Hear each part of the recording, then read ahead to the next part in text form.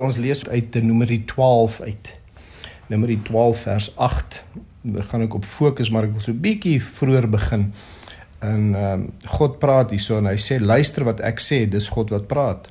As daar 'n profeet onder julle is, maak ek, die Here, my aan hom bekend deur gesigte en praat ek met hom deur drome.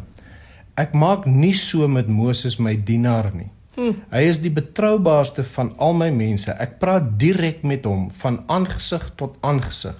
Ek praat nie met hom op raaiselagtige maniere nie. So ons wil vanoggend bietjie praat oor daai ding van direk praat en reguit praat met mekaar in die huwelik. Ek het en ek weet Karen saam met my, ons oortuiging van wat God in 'n huwelik verwag is waarheid wat self seer maak. Daar is nooit 'n plekkie waar ons mekaar se gevoelens kan probeer spaar en dan maar 'n ou leentjie vertel of 'n wye draad. Dis reguit, aangesig tot aangesig, sê wat dit is. Jy kan dit met baie sagte woorde sê, dis nie nodig om ongenaakbaar te wees nie. Die verskil kom hierso in is ons dit met goddelike liefde doen, hè? Onthou, ons praat altyd van ons visie van wat hoe ons huwelik moet lyk. So wanneer ek dan met my man praat met daai gesindheid, dan praat ek reguit en ek praat mooi en ek praat eerlik, want hy is in my oë 'n profeet van God.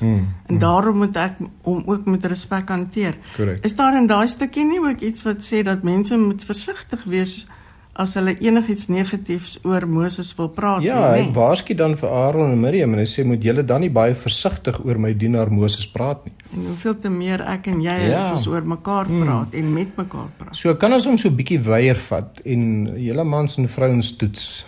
Hoeveel kere sit julle dalk saam met 'n klomp mans of vrou vriende en bespreek julle huwelik op 'n negatiewe manier? Ons hoor dit baie hier by ons. En die vraag is, hoekom doen jy dit? Wat kry jy daaruit? Want ek hoor nogal, mans doen dit bitter min, en as hulle dit doen hulle dit om hulle vrouens af te kraak en hulle wil bietjie self-shine vang in die proses. Vrouens doen dit sommer net om maar net 'n bietjie af te pak en te wend en dan voel hulle bietjie beter. Probleem wat ons mee sit in enige van hierdie dinge, die oomblik wat ek my huwelik met iemand bespreek wat my nie die vermoë het om my deur die woord te lei oor wat my te doen staan in hierdie proses nie, dan het ek net geskinder. Ja, en dat ek my maat net beswaal. En oneer aangedoen. Presies, ja, gedisrespekteer in die proses. So kom ons praat net weer en bevestig vir mekaar. Ons het nodig om in die huwelik 100% eerlik te wees, 100% reguit met mekaar te praat oor die moeilikste dinge, sonder om te plof.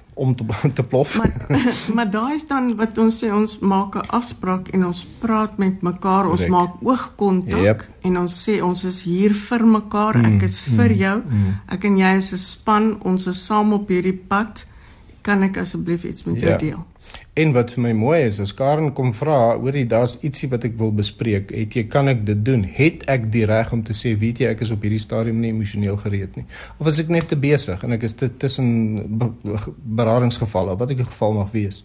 So daar is 'n plek om te sê, ek kan dit nie nou doen nie, maar dan beteken dit nie, ek bly stil en die ding hang in die lug nie. Dan's ek die ene wat sê, so laat is ek beskikbaar, dan doen ons dit. En dan moet elkeen van ons opdaag met 'n gesindheid van Jesus Christus. Yep. Want as jy met 'n negativiteit daarin kom, gaan die gesprek chaoties wees. So daar's jou prentjie. Ja. Ek hoop jy gaan 'n lekker dag hê. Praat mooi met mekaar en moet mekaar nie bespreek by ander mense nie. Dit is 'n regtige ewel in God se oë. Absoluut. So as jy meer wil weet hiervan, skakel vir Dion en Karen de Tooy. Google ons gerus. Maar kom ek gee sommer ons nommer 086 111 4797. Mooi dag vir julle.